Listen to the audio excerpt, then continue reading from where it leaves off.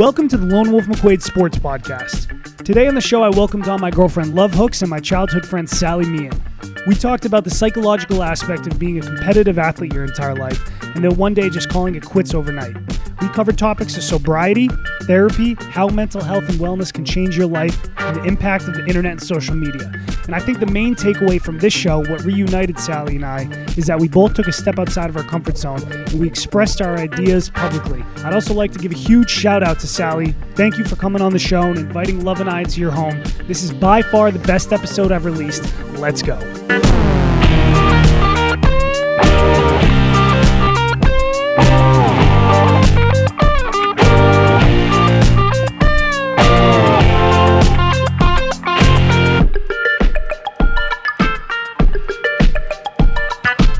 On the show today, I'm sitting here with Sally Meehan, my old friend, my girlfriend Love Hooks. Sally is someone who is good to see you.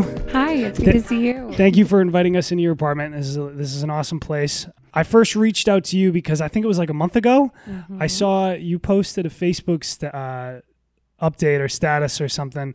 It was an Instagram poem, but okay. Okay, Instagram poem. And you were talking about just sort of where you were out in life with sobriety, with being a woman in Manhattan, putting up with people's bullshit. Mm-hmm. And I just sort of thought that it went along with some of the things that I'm trying to bring to the show.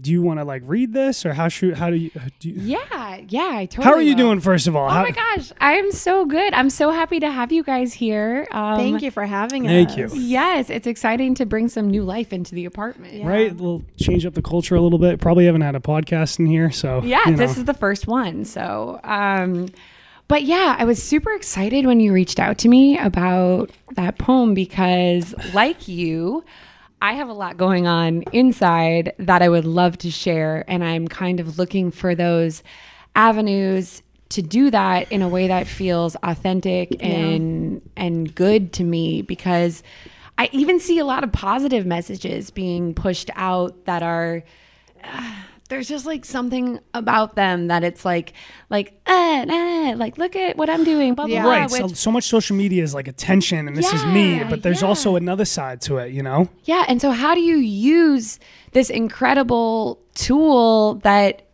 we use in all of these crazy ways all the time to cut through it and to provide something that's real? And so what I write so much and very little of it ever gets shown to the world. But one day I woke up and I was like, you know what? Fuck it. This is what my heart is saying today. I'm going to put it out there. It's a little scary and I'm going to see what happens. And every time I do that, I'm just literally amazed by the feedback I get. I got probably like 20 direct messages after that. It's from all different, it talks a little bit about sobriety. Every time I open up about anything about sobriety, it's amazing to me how many people are questioning, are thinking about it, are looking for someone to talk to about it. But it's kind of this like taboo, scary subject. And yeah, everything in this poem, and I will read it in 1 second, but it felt really great to have somebody reach out and want to talk about it more. Yeah. So thank you. You're welcome.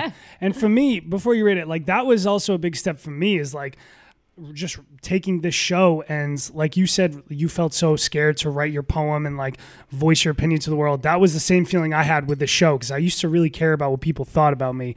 And like negative shit, positive shit. But like, I was like, I'm at a point in my life where I don't care anymore. I'm going to start a sports show and just talk about whatever the hell I want. And the next step was like, I'm going to start reaching out to other people. And I was like, you're the first person I reached out to. I was like, gosh. I don't know if this girl's going to laugh. Like what, but what's the worst thing that happens, right? Is she doesn't read it, she laughs, or we actually get something positive. So. And this is so cool. We don't even know the last time we saw each other, but it was at least 15 years ago. You walked through the door. Right? I was floored by how tall you are. I know. Your voice is different. I was like, what? It's wow. You got orange hair? Yes, I do have orange hair.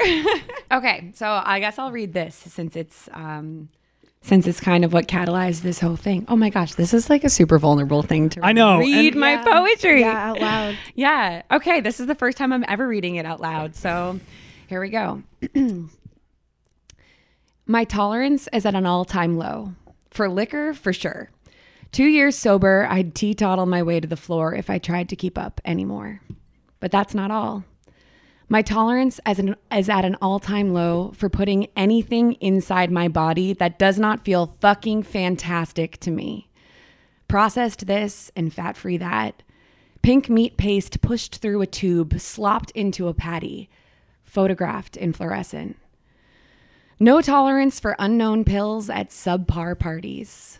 For the curiosity of your fingers on my back. For your uninvited mouth on mine. My tolerance is at an all-time low for bullshit, for excuses.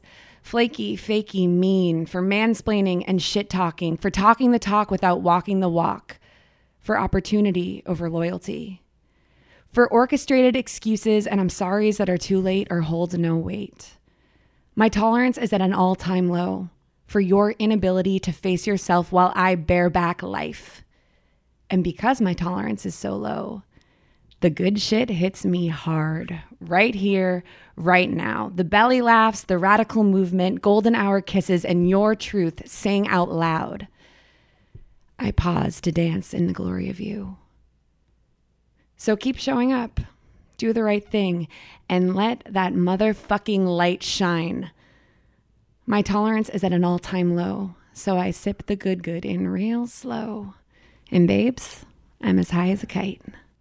That's Snaps. Snaps for that. Snaps. Oh my gosh, that was fun. And you sound amazing. Like your voice sounds so great as you read that. Very Thank confident. you. Yes, I loved it. I loved it. It was even better when I hear it out loud than reading it. That sounds so great. I try to do, and Instagram is super limiting on like how you can work with text and stuff, but when I write on paper, I try to write with different fonts and spacing that kind of brings my cadence and my thought and the energy to the words. Brings it to life. Yes, Yeah. but it's hard to do that. And so I hope that I use like capital letters and spacing and things on Instagram, but I try to like get that across, but it's definitely something that sometimes you need to hear. Yeah. yeah. So when I first read that, I was like, wow, this girl is this woman in Manhattan who's successful, this beautiful woman, and she is the sort of stigma, like she's saying like fuck that.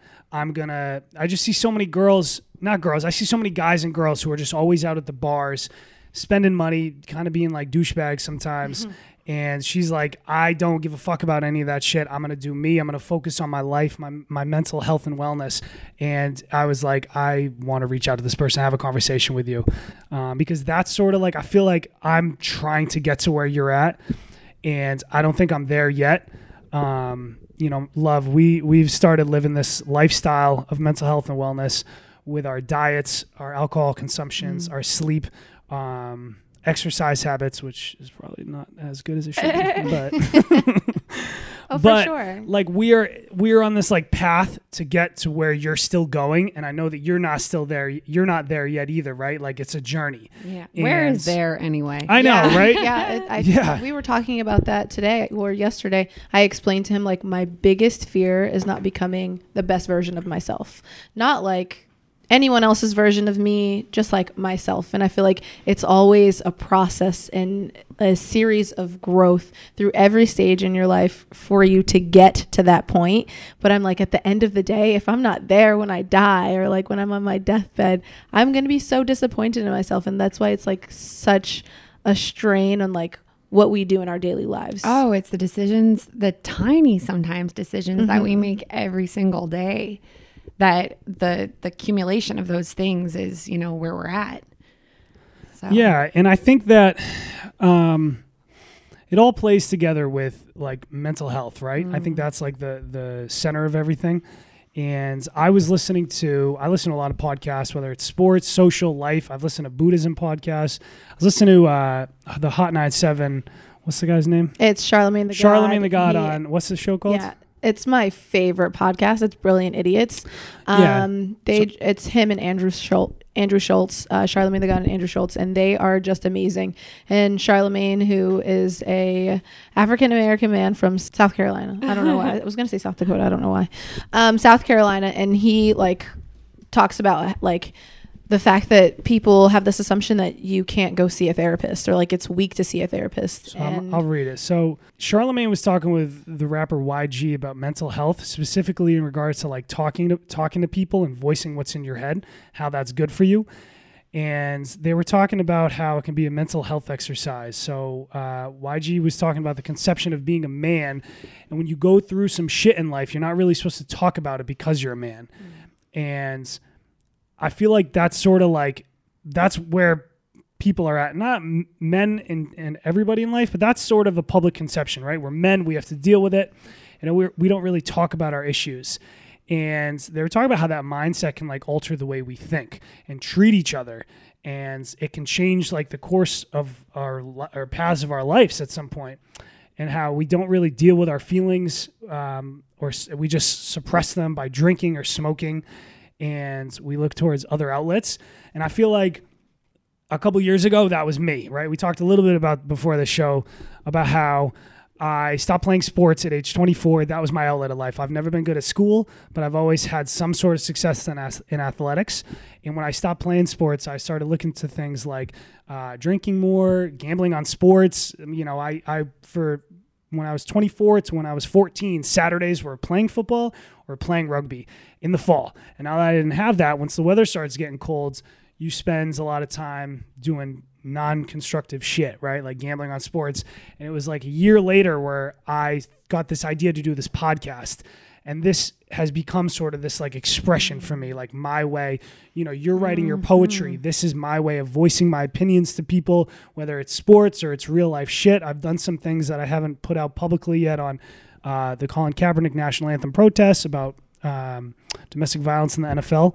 But this is my form of that. So we can talk about your guys' forums. I guess I was just wanting to get that out there first before we start getting anything. No, it's so good. I think that's like the meat and potatoes of what we're talking about too. Yeah. Really, it's you have to clear that channel. You have to get things out. And I went to acting school for the past 2 years at an incredible place called the William Esper Studio.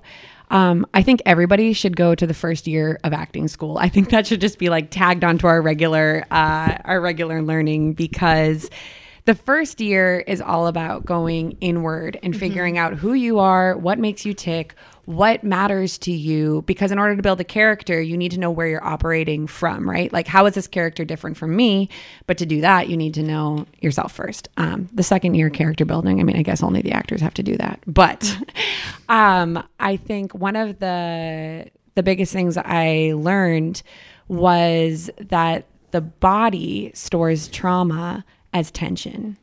And our physical bodies keep the score of everything that has happened in our lives. And if we are constantly suppressing those things and not talking about them for whatever reason, whether it's society telling us that we're a man, so we can't do that, or growing up in a family where we didn't feel safe to do that, or not having found the people that are thinking and feeling the same ways as us, and we suppress and suppress, that is where, first of all, your physical body can go wild. I mean, that's I've experienced that. Yes, yeah. And there's a lot of a great documentary on Netflix, by the way. It's called Heal, and that's a lot about the body-mind connection and how mental things can manifest physically for us. Yeah. But yeah, I think it's great. Whatever your outlet is, be whatever. Yeah, and I think it's great. I think that the conversation on therapy is changing a lot right now with our generation. People are like calling us like the therapy generation, and I know, but it's working, so I don't really care. You know, it does work. And it's like, I know it's been my mom and I have even like joked about it, because you know she kids that like all of us like need therapists and stuff now. But you know, I think that there's just a stigma is being lifted, and we're being able to talk about it. And I love going to therapy, because you know what it does? It creates, I'm able to talk through things out loud and then place them in time and space for myself, and be able to be like, whoa, 4 months ago, it was a rainy day and I went in and I talked to her and I was so lonely, and I said I needed to find some community. And now, wow, I know all these people and I have other problems. Don't get me wrong. But like, You know, it's a map. Yeah. That sense of community. Yeah. That's so funny. I just started going to therapy too.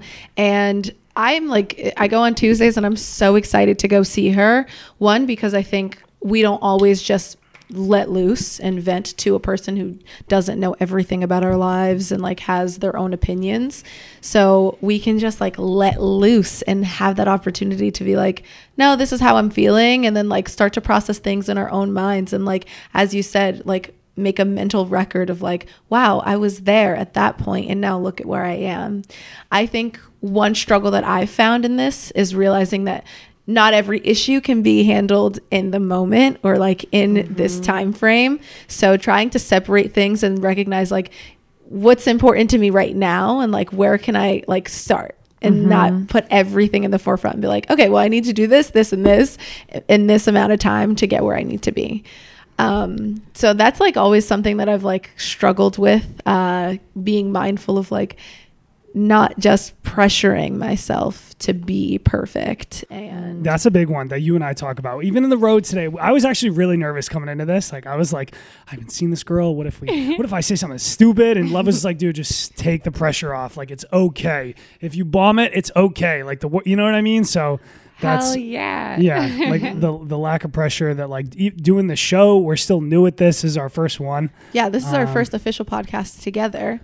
So Yay. Yeah, it's exciting to even do something with someone else who you've started to develop these ideas and thoughts with. Like, where do you want to be? That's where I want to be in the future. Like, what are you thinking about? That's what I'm thinking about. And like helping each other grow, because I was definitely not where I am today 2 years ago, and you weren't either. So like learning with another person is so beautiful, and like growing from another person's yeah, it helps. It definitely helps. It's do like it with a partner. Yeah. And that's sort of like, you know, the time that I spent I was up in Vermont for a couple of years, and I kind of just like isolated myself, and it has positives and negatives. So the negatives are isolation. You think about negative shit, like things pop on your brain. You don't have a form of expression. The positives are I was able to sit and think about things for a while and sort of come up with these ideas to get to the sports show. And you realize, you know, there was a moment I had where I was like, okay, I was at UNH. I got my associate's degree. I was captain of the UNH rugby team. I had a girlfriend. I was in really good shape. I had a job that I had a school lined up that I thought that after I graduated, I was going to get to teach and coach there. I was feeling pretty good, right? And then like a year later, I was injured. I wasn't playing rugby, no girlfriends, out of shape, broke. And like all the confidence that I had from playing sports, like I was like, what in my head gives me the self-worth that I don't have any of that anymore. All the things that I had that gave me confidence, I didn't have anymore. So I think being alone was able to get me to the spot where I can do this show and sort of talk, you know, about these issues and mental health and wellness and like how athletics and playing sports shaped who I am, I guess. Yeah. Yeah. And you were talking about that earlier. Well, yeah. So a little bit about me. But I was a 2-sport college athlete. I played field hockey and tennis. Sports were always a huge part of my life growing up. They were always around me. I'm from Boston, Titletown, baby. That's right. Oh my gosh. Can we just like the last time 3 major sports teams from the same city were in the championships was I think in like the 40s.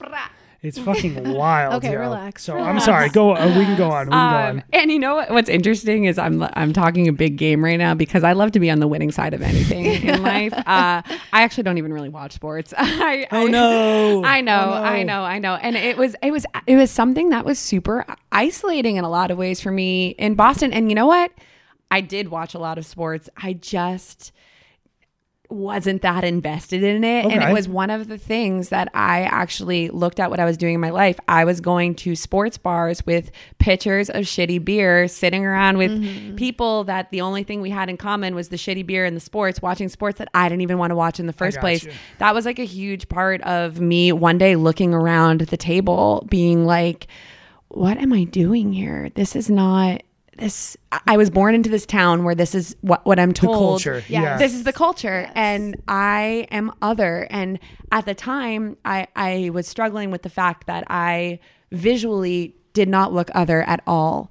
And I was being mislabeled as the same. And that's why, I mean, I have orange hair right now. And it's orange. Yes. And it's been a great like social cue out in the world, as well as an actor. I'm being looked at for totally different roles that actually fit the type of energy I have, the type of person I am, and I'm attracting different types of people now into my life. I then went to Colby College, which is another very mainstream type of environment, a wonderful school. Played 2 sports there, but I still always had this thing where I felt, you know, slightly other. And I actually only played sports through my first 2 years of college. What'd you play? I played field hockey and I played tennis. Oh, wow. And 2 sports in college is a lot. Yes. And so I started playing, I was recruited to play field hockey. That's what I wanted to do. Went to school, and we were talking a little bit about this before, but I actually had a super negative experience with my coach, with my teammates, boyfriends. It was like this just, you know, that it happens sometimes. Yeah. Not every college sports, you know, experience is good. No. And so I was lucky enough to be able to walk onto the tennis team. I'd also played tennis my whole life. My mom is a tennis coach. And at the time, my identity was so woven in with being an athlete that I was like, what do I do now? And so I switched. That's exactly how I felt. Yeah. So played 2 seasons of tennis, and I was also a theater major. So I was going to 2 hours of practice, 4 hours of rehearsal every day. I also at the time had a long distance boyfriend. So I was like going to visit him when I could. And I was so busy. And this is another thing that I think is a much bigger topic of just keeping yourself so busy that you never have to sit with yourself. You never have to do any, just like, I was just like constantly scheduled from one thing to the other. And then when I wasn't scheduled, I was in college. So we were partying and stuff, which is another way of just taking yourself out of the game, you know? And I wasn't really like living in myself, in my figuring out what that otherness even meant and who I really was, because I was just so swept up in everything. That after sophomore year, I ended up stopping playing sports, and I was faced with this moment of like, I have identified with being an athlete first almost my entire life. And who am I now? How do I get in my life what I was getting from that kind of catch-all of sports? And I made a little list before you guys came over. And for me, I think that sports were firstly about exercise. I am one of those people that goes crazy if I don't work out.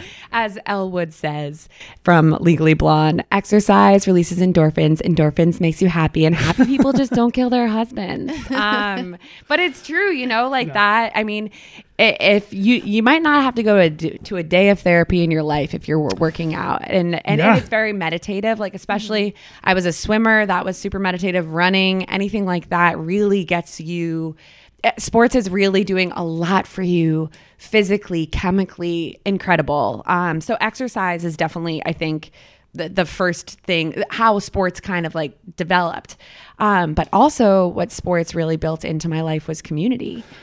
I'm sure you felt that way. Yeah. I think particularly for men, sports teams become like one of the only ways. And because girls can be like, oh, we need to like have sleepovers or whatever, and you can form community. I think sometimes it's easier with some of this more like feeling based stuff to be a girl or a woman now. But that sense of community that sports provides is huge.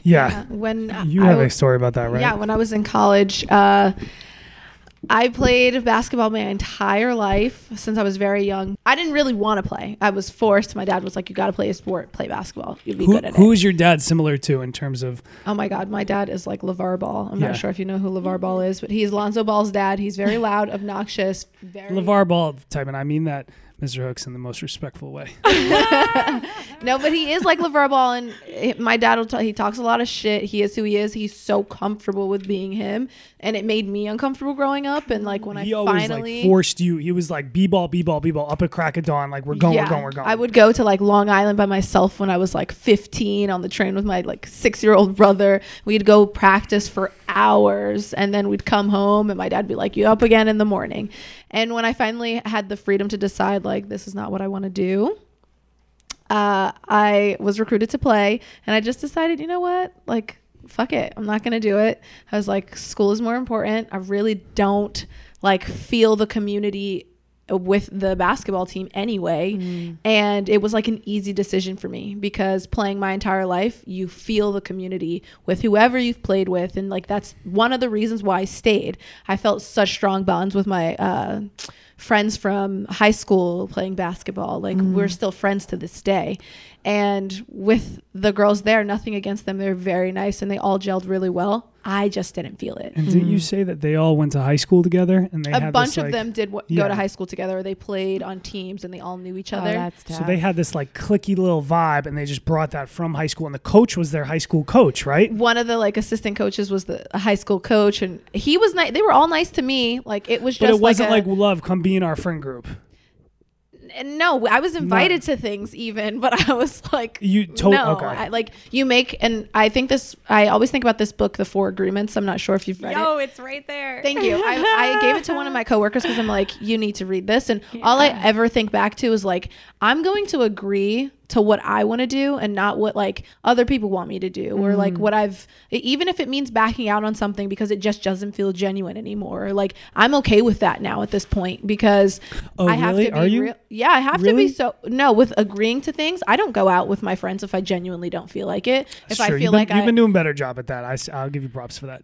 I just always feel like sometimes I feel bad for things like that, because feel pressured to go to these situations. Yeah, so and that's probably like, not to cut you off, but that's probably how you used to think with these things, right? Like I'm done like going to these stupid fucking bars, feel pressured with my friend groups. I would imagine. And then maybe one more time someone will ask you like, come on, come out, and then you slide down that slope again of like, I went out and I really didn't want to. And like I'm trying to break out of that, like the mindset of like, I don't want to do it. Fuck it if I don't want to do it. It's fine. That's what I'm choosing. And there's moments when we all do that, and then there's moments when we sometimes slip, and I'm trying to slip a little less at this point. I learned this lesson over time. I was kind of teaching myself, but when I was in school, I had this incredible teacher, Akil Apollo Davis. Thank you. And one of the lessons he would teach was about pleasure, and dividing pleasure into 2 different categories, being able to have a pleasurable yes and a pleasurable no. So pleasurable yes is saying yes to the things that are right for you and going for it, and maybe doing something that's a little scary and pushing yourself. And that's so important to really listen. But equally as important is the pleasurable no. And that is all about having boundaries. And it's about listening to that little voice inside of you, and not only being able to say no, but being able to take pleasure in the fact of like, you know what? We just got out of this movie. Everyone's going to the bar. They're asking me to come. And I don't really want to do that because I'm trying to Chernobyl and chill tonight. If anyone hasn't watched the new Chernobyl series on HBO, I highly recommend.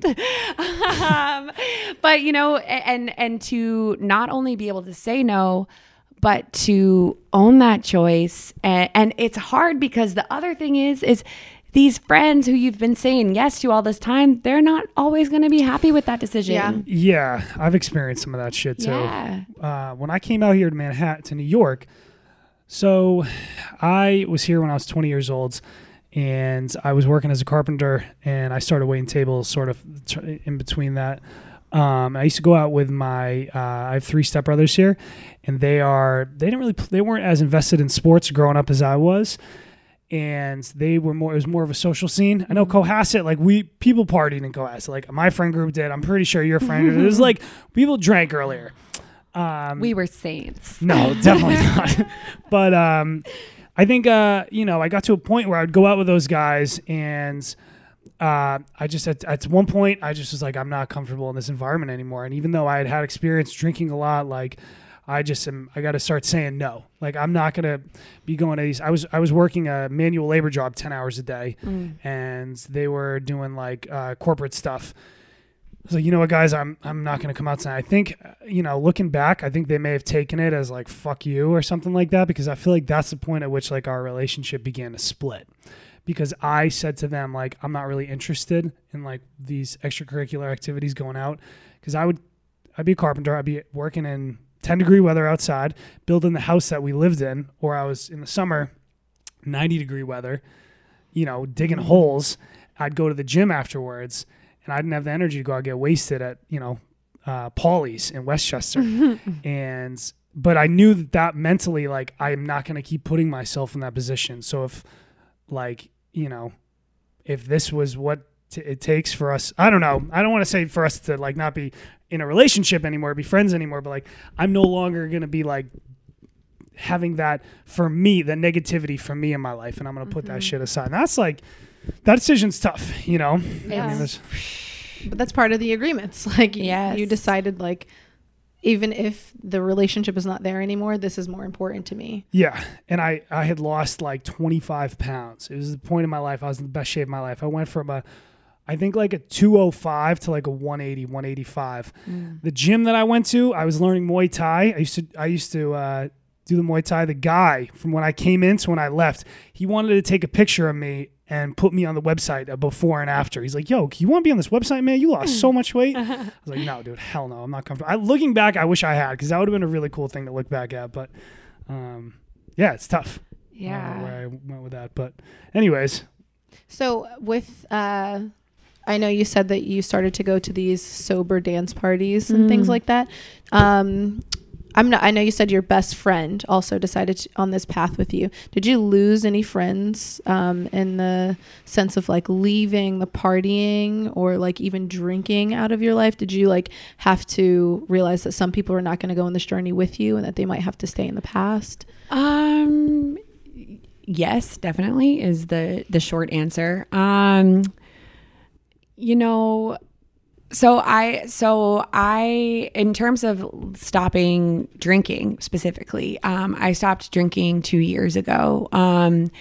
And 4 years ago, I moved to New York City, and 7 years ago, I graduated from college. And so each of those transitions have led to like an overhaul in what my life looks like, what my social life looks like.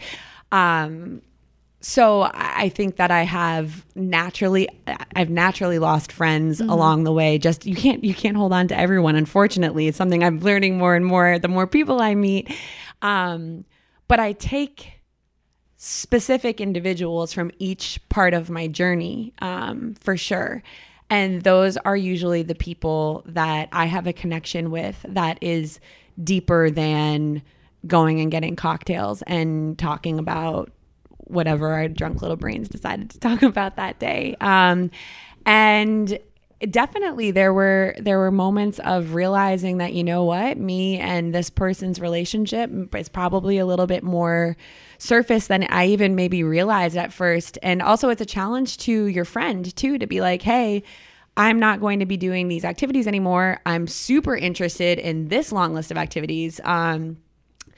And if they're not going to want to do those other things, then it's kind of like a natural. It's just the tie breaks itself, right? Yeah. Like if your relationship with someone is just going out and getting drinks, and you stop doing that, and the friendship's over, then like okay, Yes. I'm fine with that. Like if you don't connect with someone on a deeper level, then the friendship's over. And maybe like what I was just talking about, maybe that's what was going on with me and my family. I just thought of that on the spot right now, but yeah.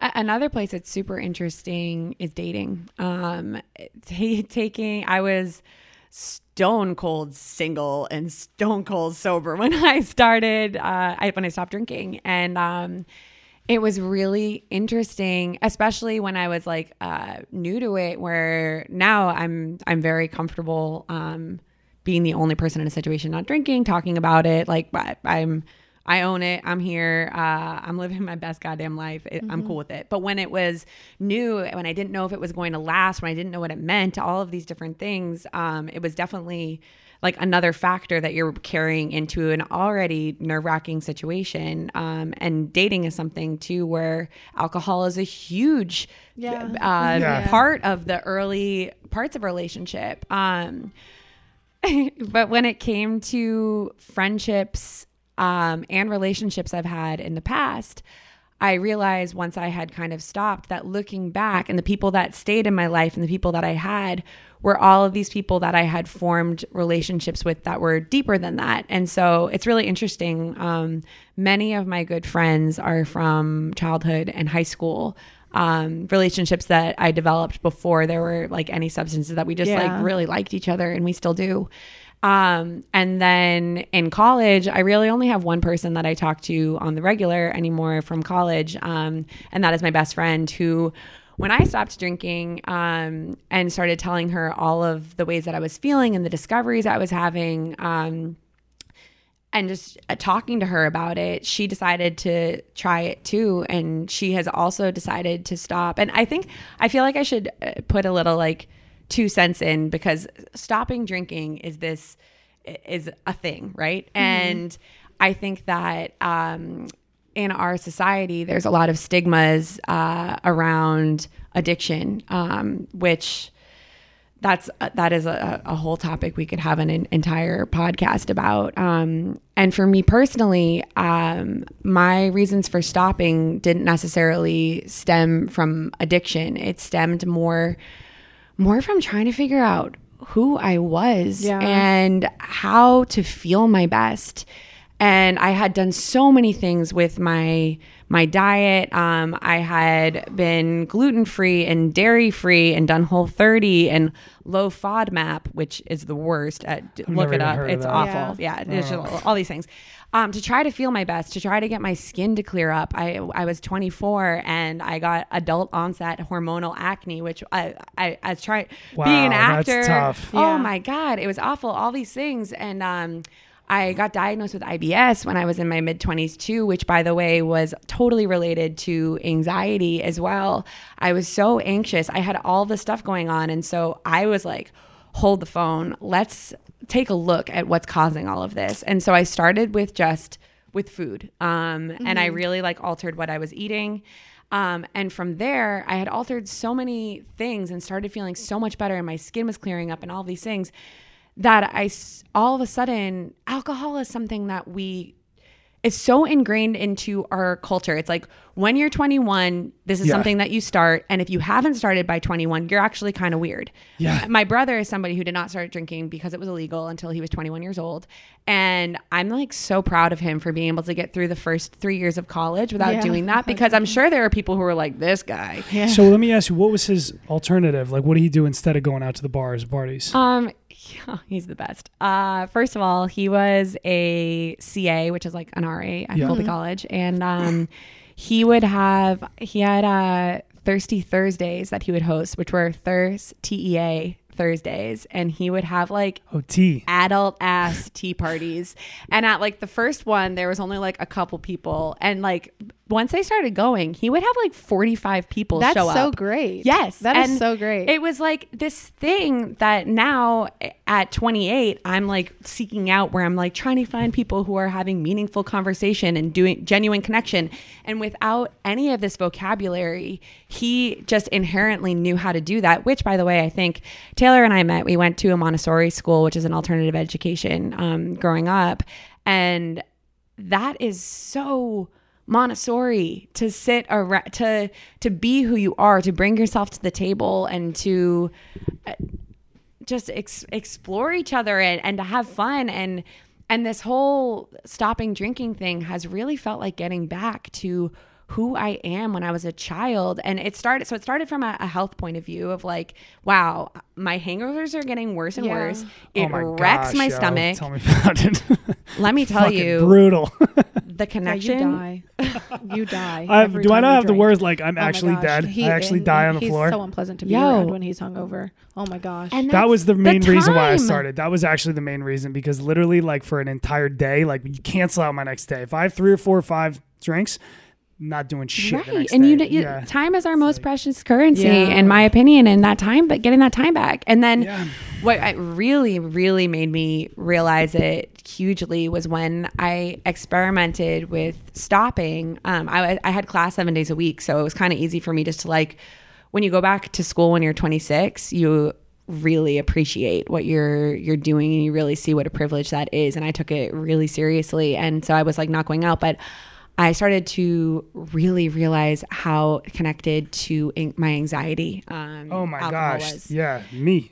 Yes, That's me. I had been struggling with anxiety and bouts of depression, my whole life, and though that is still a journey for me. Wow, I can't even tell you how much cutting alcohol out was helpful. And I am someone. First of all, I think that medication for these issues has a total time and a place, and sometimes it's chemical and you need help. But for me, I've really challenged myself to be completely medication free. I was also on medicine for my skin, which I wanted to get off. You too. Yeah, I'm really just trying to let my body do its thing by working on my mind and treating it well, Yeah, I want to clap and snap for you at the same time, because that's something that I am like 100% into, and that's something that I want to study in the future. And if you ever get the chance to like go to a naturopathic doctor, you do have to pay out of pocket. That's the only reason why people don't go. But like for now, it could be insurance may do it change in the future. It's when you're 25 years down the line. Anyways, I'm sorry. Go on. It's such a great field to look into, because they focus on the 5 pillars of health, right? Like your mind, your body, your experiences, just taking care of yourself as a whole, not just realizing like, are you into Ayurveda? What? Are you? Oh, no, you know what? I've listened to a podcast for Ayurveda, but I've never done my own research and really gotten into it. I follow a girl who is an Ayurveda like doctor, and she is great. And that's why I love Instagram. Yes. I also realize how like hurtful it is to me, because I'm not strong enough yet. So wait, go into that more. What do you mean you're not strong enough? Oh, I'm a weak ass little bitch when it comes to being on. I am being on Instagram. I'm like, and then I get stuck scrolling. So you're wasting time, essentially. Is that what you're saying? And that's something that I'm not like. And I know right now that I'm not comfortable enough to like go on Instagram and not just scroll for like 5 minutes even. Okay. But if you're scrolling, here's something I did about a year ago. I did a complete overhaul of who I followed. And I looked at the accounts, and you know what I did? I said, does the content on this account make me feel good, or does it make me feel bad? And I can't tell you how many models and bikini companies and all of this stuff that I unfollowed and I got out of my daily feed. And it's so interesting how much my Instagram, who I follow, has changed over the years, depending on like what I'm into. And I think Instagram is one of those tools that you can really tailor your own experience. Yes. And so then if you spend the time and spend the 4 hours or whatever it's going to take to curate what you're looking at, then your 5 minutes, your 10 minutes, your hour of scrolling at least is going to be meaningful and productive. Yeah. Yes. So that's my 2 cents on that. That's actually great advice, because when I look at his Instagram, I'm like, you see all of these things on your explore page that I do not see. Like, what the hell is this?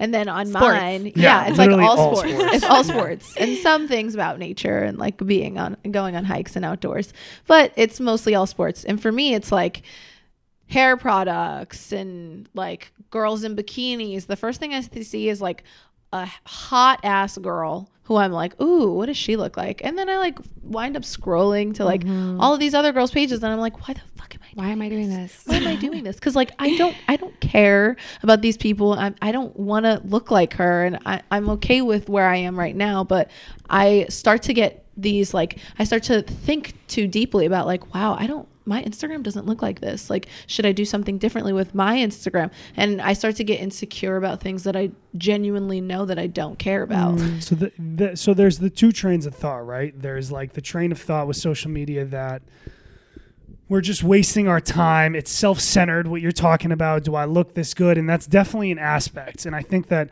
I was taking this class on intersectionality, which is about the disenfranchised communities, whether it's from race or gender or sexual identity or sexual preference.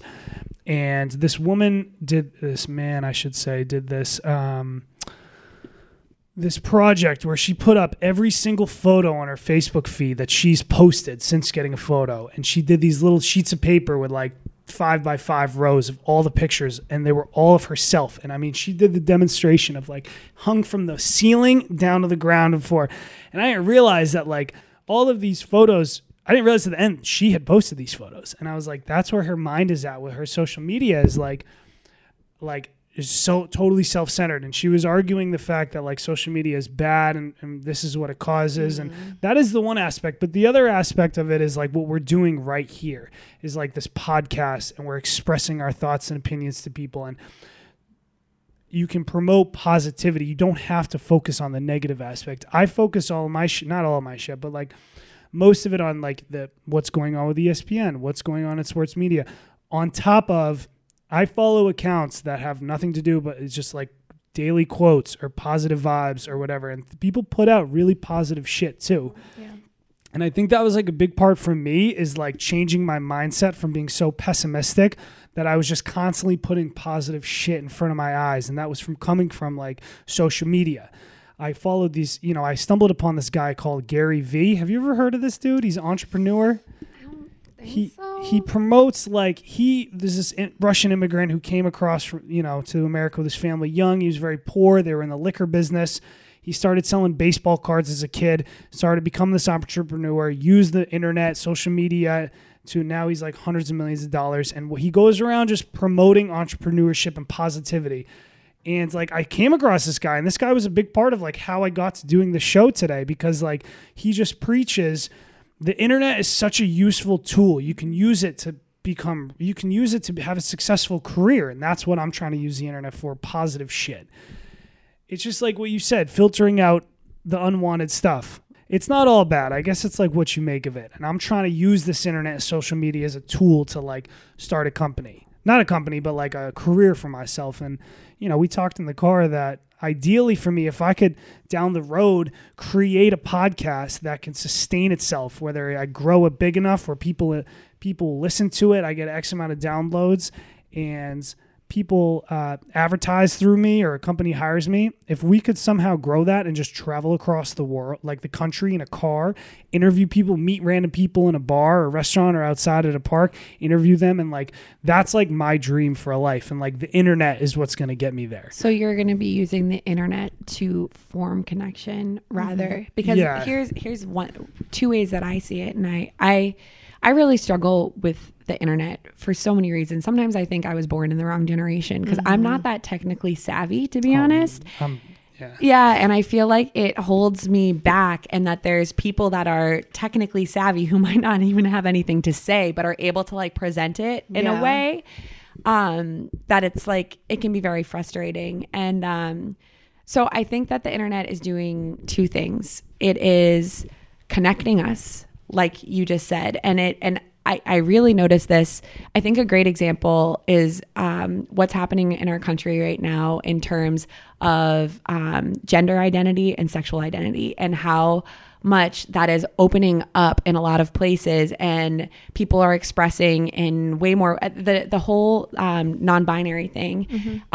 This is something that is somewhat kind of new into our vocabulary within, like, I would say, like the last 5 years. Absolutely. And it's now to it's be socially acceptable. Yes, and to be in a college classroom, and hey, what's your name and what are your preferred pronouns? And I know, it's wild. That's like a thing now. Yep. And I give credit to the internet for a kid sitting in Minnesota in their parents' basement to be able to go online and find somebody who looks like them, who is expressing themselves in a way that they're not seeing in their classroom, and who is giving them the strength to be themselves and showing them a path, being an angel on their pathway to be like, hey, this is an option for you.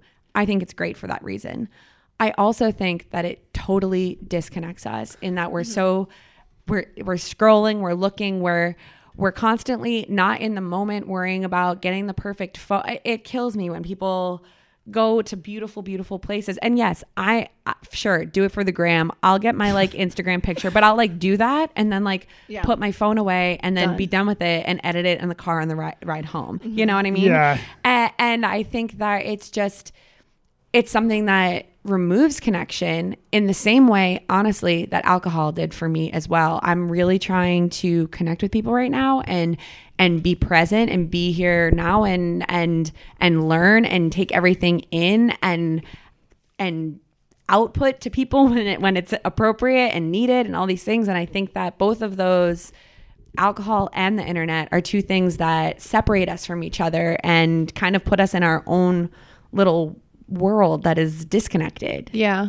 I just want to speak on this, and not to put you on blast, Taylor, but put me on blast. That's cool. We can put me on blast. We struggle sometimes with like being present after working a long day. Sometimes our form of like disconnecting is like, let me just go on my phone for a few minutes. Like I need to disconnect from like people. And like for me, it's like working with kids. I'm like, no, I really need to disconnect because I'm tired of like raising my voice. I'm tired of like just being around other beings because it can be very overwhelming. And he works in, the service industry, and he's always around people and people are fuckheads, and you have to deal with that stuff. So like, instead of disconnecting by like getting on our phones, like what would you suggest, or what are positive ways of disconnecting that you've experienced yourself? Positive ways of disconnecting. Well, that's because I don't necessarily think that I don't look at it as disconnecting. It's connecting to something else, right? So for me, I think this is a great transition into yoga and meditation. Boom. There we go. Boom.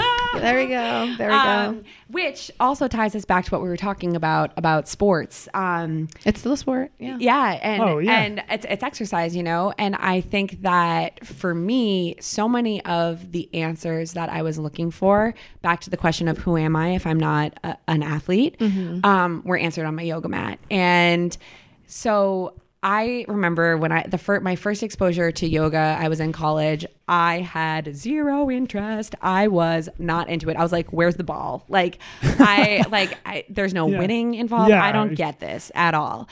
And so when I was post-grad, and literally when I moved to New York, I could not touch my toes, which I guess if you're just like hearing my voice and know nothing about me, people are like, oh my God, because like now it's that is not a problem.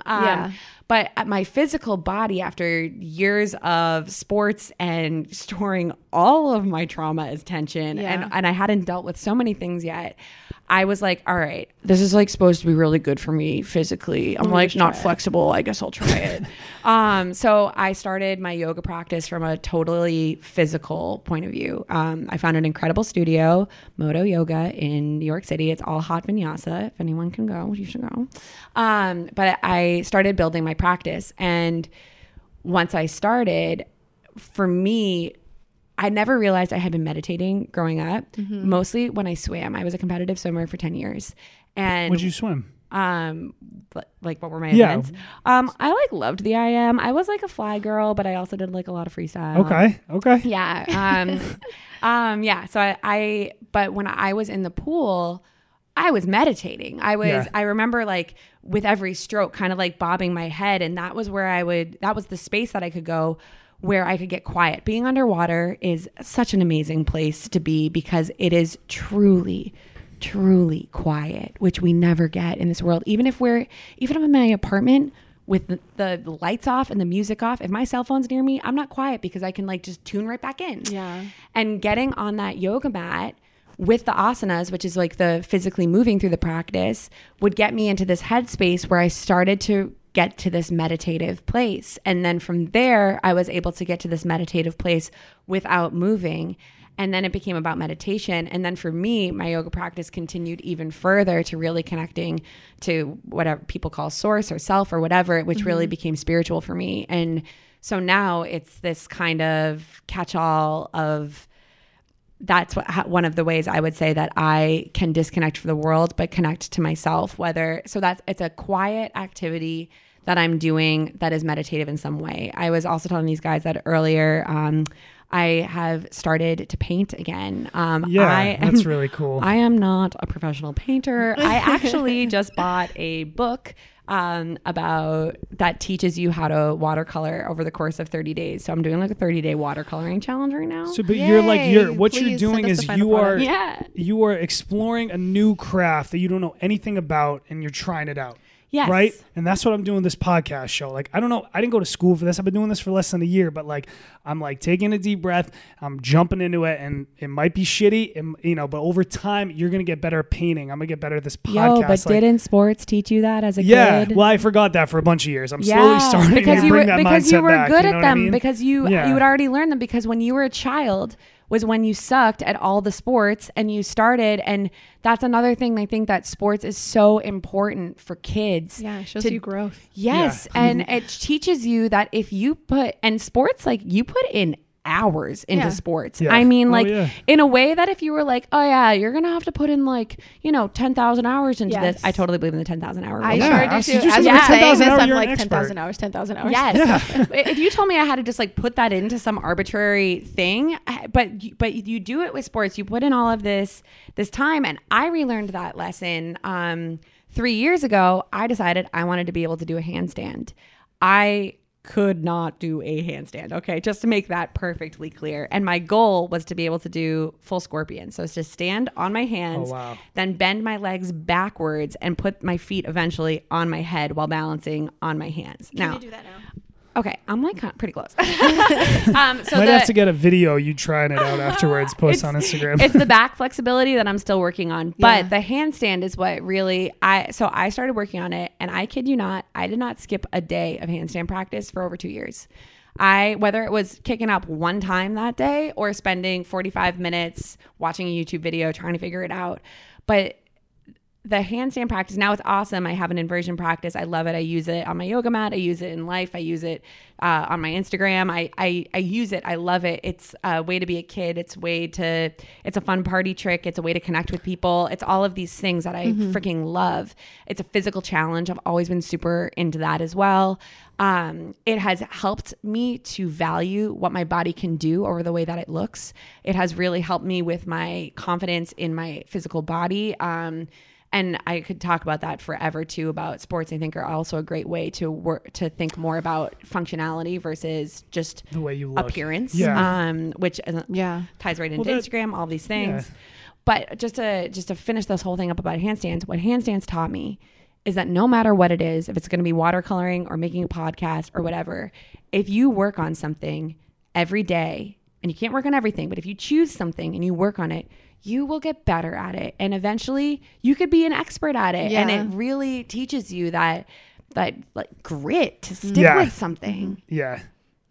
Even like through this podcast, like I'm like, oh shit, I should have done this different. I should have introduced this or said, I'm learning just through this experience. Yeah. Like so you're right. But you totally need the agree. experiences, right? Like this might not be the best podcast in the world, but like, I'm going to keep doing these podcasts. I thought this was going to be the best. The only reson I'm on this is I thought it was going to be the best podcast in the world. Well, it will be soon as we do, I'm going to grow this, but Yeah, that's also the thing that we've been talking about, putting what you want into existence. Just realizing like if you say it's not going to be the best, then it's not going to be the best because you're already putting that into your work. Like say that it's the best. Manifestation is real. Yes. Yeah, I'm just learning like patience and like trial and error and things are not always, just take one step at a time. The whole don't if you're climbing Mount Everest, don't look at the top, just like one step at a time. And like not everything's to be perfect and that mindset, I think that yoga and meditation really helps with that too. So the point of yoga, right, is to be able to take it off of your mat into the world. That's kind of like why we do the practice. And I think that it helps you to pause and when you're reacting in the moment to be able to not just be reactive and to actually like sit with yourself and sit with the way you're feeling. And that helps in everything, whether you're about looking at the top of Mount Everest, being like, all right, no, I'm right here right now. Yeah. And all I got to do is take this next step. And I think that getting into that type of mindset, however you do, and getting quiet and sitting with yourself and clearing that channel out is just so important, rather than just staying busy and going from work to the bar to the whatever, and just like we're constantly just like without settling. Yeah, we talk about that a lot. I love to learn from people, and like just to see where you are at 28 is like I'm 23 and I'm trying to like I try to rush so many things with like, oh my God, I need to be there now. I need to like, I'm realizing it takes so much time and energy and practice. And I think like that's the one thing that I'm not doing. Like you have to realize it's not going to come if you don't put in the hours. And that's why like I love to talk about the 10,000 hours, because, you know, as a teacher, I'm like, if you don't continue to practice your strategies, then you're not going to be great. And like you want to master every test, not just this test. And like realizing I love my profession for that reason, because I learn so much from like conversations with children, because their minds are so advanced even though they're so young, because they haven't unlearned a bunch of shit that we unlearned, then we have to relearn again. And they don't have the pressure from like society as much as a child. They're just like, oh well, I'm a kid, and like they can just do as they please in certain aspects and say as they feel, and they feel more comfortable with being vulnerable. Like, and that's why I'm like, oh my gosh, I look at some of my kids and I'm like, wow, it's so nice to see that they're so open to life. And as adults, we kind of grow out of that. We lose the child in us. Oh yes. I'm still just the big child. No, you're not a big child. And I want to be like, certain aspects of myself, I want to be that big child again, where I'm like, it's okay to be like goofy, it's okay to be like, it's okay, open. You got your little child baby hairs right here, you know? These are my baby hairs. You don't know about those yet. I don't. I guess this is like so we're in this interracial relationship, I like to obviously call it, and there's so many like cultural things that I don't know about her. Like this is like apparently what do you like to call it? I like to call it interethnic relationships, because I feel like there's only one race. We've talked about like different races because that's what we were given from, like, as we grow up. People say like, well, you're this race and you're that race, and I don't agree to that anymore. I don't think that we're all different races. I think we're one race, and we're separated by our colors and things of that sort, because doctors have said that years ago when they were classifying human beings, and we don't need to do that now. Like, we have learned so much and we can unlearn that. So I don't like to say interracial. I like to say that we're interethnic. But I fuck with that. I like that. Yeah, so we're in an interethnic relationship, and it gets very complicated sometimes because as you have grown so much from where you used to be, I want to grow in similar ways. Like, I just started to do yoga and things of that sort, and Taylor is not as into that type of growth. His growth is... I'm not there yet. I'm still... I'm in the process of, like, I'm trying. Oh, a woman being ahead of a man in these things? Shocker. I'm trying. I mean, I'm coming along. Yeah, I know. That's why I said at the beginning. When we met, I was like, I'm so much farther along when I met, like, in terms of, like relaxation and patience and, like, diet and alcohol consumption and even exercise. Like, I was up at 6 a.m. I got to work out in the day. What'd you do? Oh, yeah, you're looking at your, like, what you she was things getting her beauty rest. I can tell. Was. Oh, well, that's very true. I was very tired, so I slept in and didn't wake up at 6 a.m. But that's something that we talk about consistently. Also, it keeps going back to, like, putting in the hours, because I know that I should exercise more. But when I come home, I let, like, my brain think that, oh, it's okay to not exercise. You're so tired. Just relax. Like, right, and read your book. That's fine too. And those are forms of exercise. Is constantly reading. Exercise? It's mental exercise. It's mental exercise. But a few weeks ago, my friend Selena, who is a salsa dancer, she came over, and she is also on this vegan path where, like, she used to have not cystic acne, but pretty bad acne. And she, like, taught me how to make lentil soup with, like, $7 of ingredients, and just, like, it's what you put in your body, and like my skin cleared up, look at how good it is now, and look at where it used to be. So, and she is a salsa dancer, and you can see that in her movements. You can see how free she is, and like how open she is to other human beings through her dance, especially. And she posts a lot of stuff on her dancing. But I've always wanted to get into dancing, but Taylor thinks that he can dance. He cannot dance, and I definitely can't dance. Did you, hold on, was I not breaking it down on the way to this apartment from the car? Was Can't I not? dance. No All rhythm whatsoever. I think you're just, yeah, no. I'm, Well, I have never seen him attempt to dance, but it's actually not that bad. I have to say that I don't believe that anyone can dance. Ooh, I think, yeah, it's probably that. Like, it's my brain telling me that I can't dance. Well, it's also it's society telling you that you can't maybe dance in the way that they told you should dance. But I love kids dance before they can walk. They sing before they can talk. They draw before they can write. Like, we are hardwired to express ourselves artistically. And dance is a physical way of doing that. And I could talk about dance forever because I loved dancing growing up. I took dance class as a kid, and I remember when I got to high school,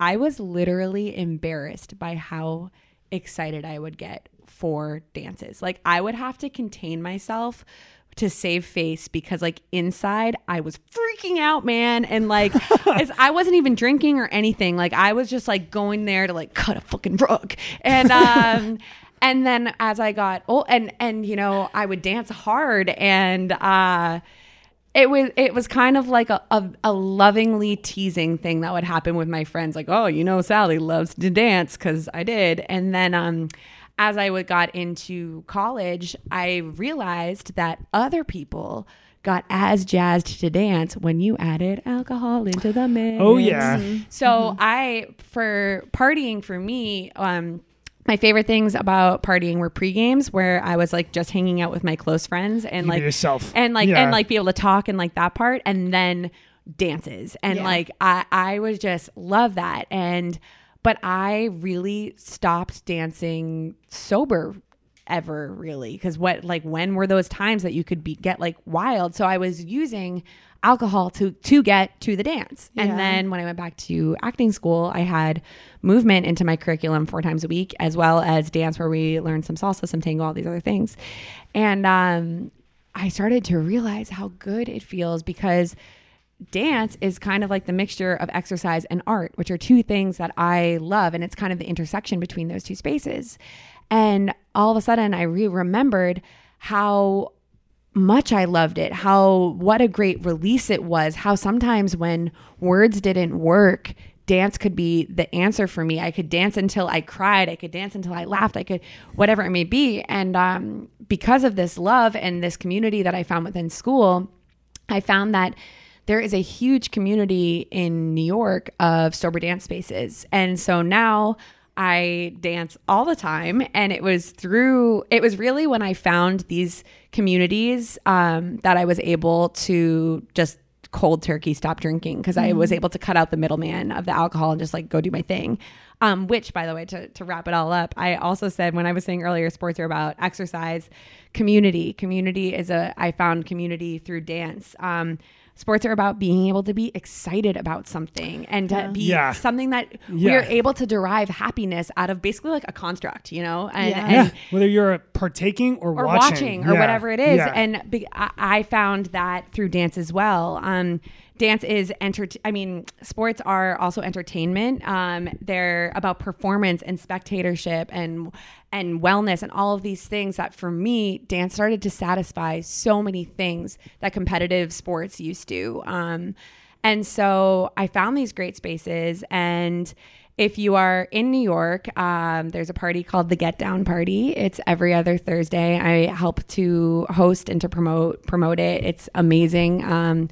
It's at the House of Yes a lot of times, which is I've heard about it. Yes, Okay. The House of Yes is awesome. It's a really, really cool space. But there is ecstatic dance, which is actually international and in other cities. So if you are looking for a place to dance and you Google ecstatic dance in your city, there might be one.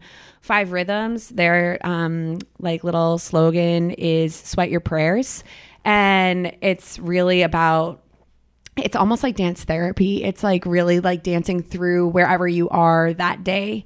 And so now I move alone in my house. I film myself sometimes and put out these little dance videos, just kind of showing that you don't have to be, I am not like, I've never thought myself to be a great dancer. And just because I go for it, I have people coming up to me at these things all the time being like, I love to watch you dance. And like, you could take me out of context and put me in front of a group of other people who'd be like, she looks like an idiot. But you're comfortable doing that though. It's yes. I like that you say you take videos of yourself doing that and you post it, because like I think that like people should feel comfortable to like post themselves doing uncomfortable, awkward shit. Put it like, we took a little video in the car before we came in here, and like love was a little awkward. I was a little awkward, and I was like, you know what? I needed to do this to become a little more vulnerable walking into this conversation. Yes. It like helps you loosen up a little bit. Yeah. And that's a big thing too with sobriety, is having to take away the social lubrication and the shield of alcohol to, I was just reading, I think Ruby Warrington wrote an amazing book called Sober Curious that recently came out, and is so many beautiful words that were expressing so many things that I have been feeling and thinking for so long. But all right, we're good. That was Love's signal before we came in here. Like, if I want you to connect with me, I'm gonna rub my ear. I was like, just say it. Have just you say guys it. seen Garden State? That's like their signal. Oh, she I like tugs her ear. haven't. Anyway, Sorry, I just gave it up. My bad. It's okay. But Ruby Warrington in her book, Sober Curious, talks about how alcohol doesn't make us braver. What it actually does is it is suppressing the feeling of being afraid. Yes, so, I agree. So it's not that it's making you smarter or more interesting or more attractive. Actually, it's probably slowing down your brain and process attraction. It's kind of the opposite of those things. And sometimes we feel our most beautiful coming out of the bathroom after 12 cocktails, and like it's like, girl, but what it's doing is it's just turning off those parts of us that are saying like, no, like, be afraid, don't be confident. And so the big challenge for me has been to be able to silence those parts of myself without a chemical doing that for me, and to be able to stand as just me with my kombucha at a party but kombucha is a lifesaver, by the way. It's like just so effervescent. Yes, and that's fun. what I drink. We got a big bottle of that at home. But to be able to just be you, and that we hear over and over again, you are enough, and let it sink in, because you are. And I'm so proud of you, Taylor, for coming over today and not knowing if you're prepared and feeling nervous and all these things, but you are enough. Yeah. And Thank this you. was Thank enough. You. And you know, whoever listens to this, like, this is fucking awesome that we did this. Yeah, and you it's listening, the you're enough too. And you're Yeah. enough. And Yeah. you're enough. Yeah, everyone. No, I agree. You were just talking about like how the alcohol, would you say it suppresses the feeling of fear, right? Like, I've been going into some job interviews and I'm just like so nervous and anxious and uncomfortable.